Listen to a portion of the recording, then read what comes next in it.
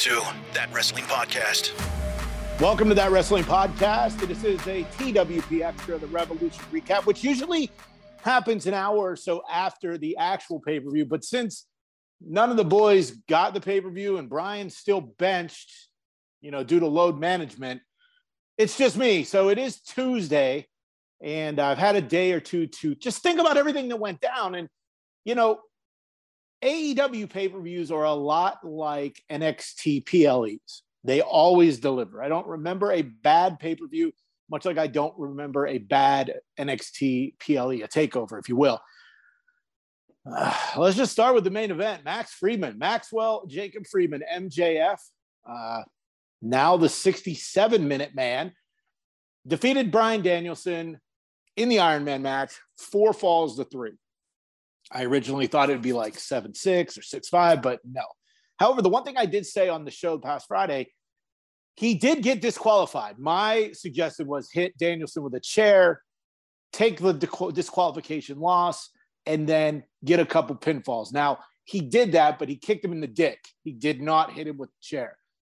Max got 2 pins, tied it up 2-2, and went from there. But overall, what Max did, he did prove he was the best wrestler in the world, and he proved all the naysayers, me included, that he could go 60 minutes. Now, prior to that, they acknowledged that his longest match was 38 minutes. Now, I didn't know that fact until the pay-per-view. Excalibur, Shivani, and Taz killed it. The MVPs of the pay-per-view. They did so well, especially during that main event. And for me, I could have went, but I wasn't sitting through a 60-minute match with no commentary. So commentary definitely made the 60 minutes go very fast. And what I was really happy about, it was the actual time. I started a stopwatch right when the match started, and it ended at 60. I didn't like the sudden death thing. It's been done before, much like everything else in wrestling. However, I think we had to have it. We had to have a winner. And even though through nefarious means, MJF prevailed. And for me, that capped off an entire night of where this pay-per-view could be the turning point for AEW. And yes, I know Turning Point is an Impact pay-per-view name, but we'll get to my point as we go along. So MJF had me a little worried. There's a lot of best in the world talk. We know what that means. And not just on TV, but online. And then even Ringside Collectibles, they put out a MJF CM Punk dog collar match for their Blood and Guts series. So I really thought we were going to get the return of CM Punk. And while I know it makes great money and great sense business-wise, I don't know what it does for morale of AEW. So another match that really won me over, not surprised, was the House of Black against the Elite. The House of Black won the Elite trios titles. And before the match, I tweeted that the House of Black needed a W, and I'm so glad they got it because the Elite don't need titles. It was just a make do for what happened at Brawl Out, but I'm glad that Malachi Black, Buddy Matthews, and Brody King are now the trios champions. And with all the factions that AEW has, I felt they bring something different than all the other ones. We've got notification that the Factory QT Marshall's group has disbanded. And that sucks because they had a lot of young guys, Lee Johnson. They had guys that that big Jack dude, hairy dude, I can't think of his name right now, Cole Carter. They had young guys, but they are disbanded. And if you've been watching Dark, and you have to be the hardest of the hardcore to watch Dark, you know what QTV is. We'll save that for another conversation. So hopefully we'll get more of that, and QT can prove that he is worth what he is, because he has a documentary about his career and it is amazing. Go search that out. The tag title match, 4-way scramble. We got the return of FTR, which I'm excited for because, those are my guys. But I'm more excited for the fact that the Guns retained, only because with MJF winning, homegrown. The Guns winning, homegrown. And even though the Acclaimed are homegrown, I like that they're going to try to build this tag division off the Guns for a while. Danhausen and Orange Cassidy. There was one moment where I thought they were going to get it, but they didn't. And overall, just it was a bit of a cluster, but we got something good out of it with the Guns retaining. A Texas death match in San Francisco turned out to be very controversial on Twitter. And what I mean by that, it was the I love the blood versus I don't love the blood people. For me, I don't get off on the blood, but it doesn't turn me off either. And for, the joke that I made on Friday's show, like, it's a Texas death match in San Francisco where one guy's from Cincinnati and another is from Virginia. And I had to clear it up to somebody that it's not Cowboy Adam Page, it's Hangman Adam Page. He just does cowboy shit. And he won the match by hanging Mox over the ropes with the chain. So he lived up to his nickname, the Hangman. Now, I'm curious to see what happens next. Much like Max, much like the Guns, Hangman essentially is homegrown. And that's what I mean by this turning point. A lot of the homegrown. The big women's three-way, Saraya, Ruby Soho, and Jamie Hayter.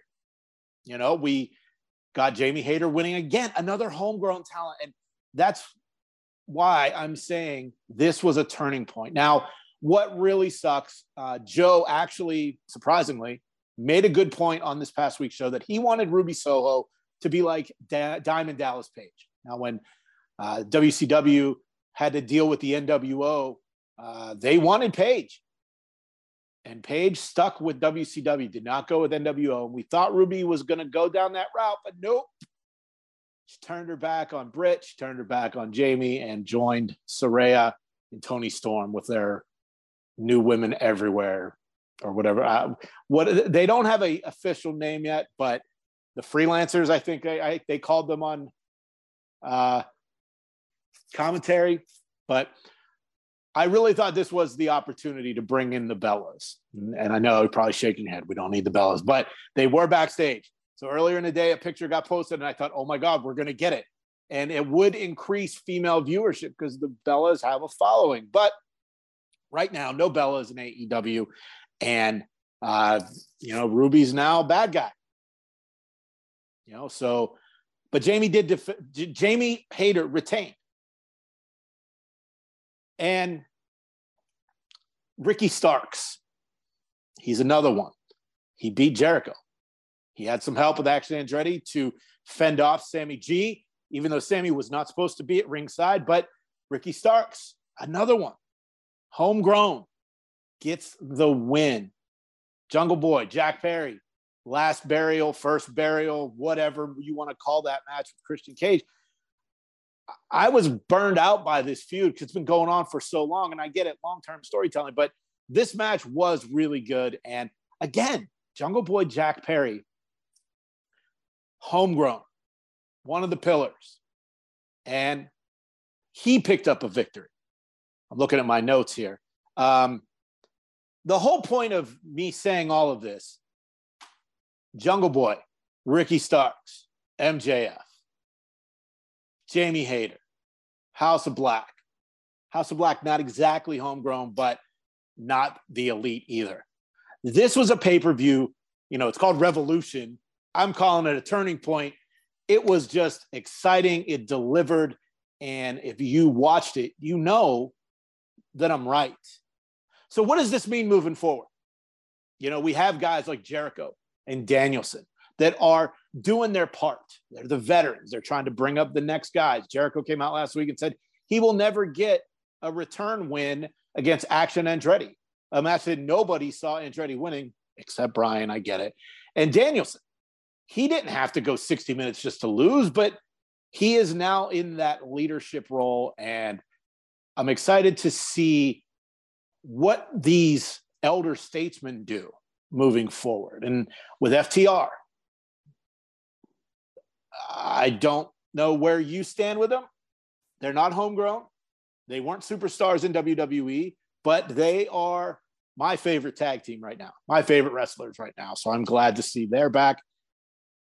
And, the Chicago-sized shadow that's over AEW with all this talk about CM Punk, like I said earlier, if it makes dollars, it makes sense. And hopefully they can get their shit together and make some really, really good TV. Because while I am a WWE guy, I love watching AEW. It's the superest of super indies, if superest is a word. So make sure to follow us online at That WrestlePod, Twitter, Instagram, Facebook, TikTok. You can subscribe to our YouTube channel. If you're watching this, thank you. It's at That Wrestling Podcast.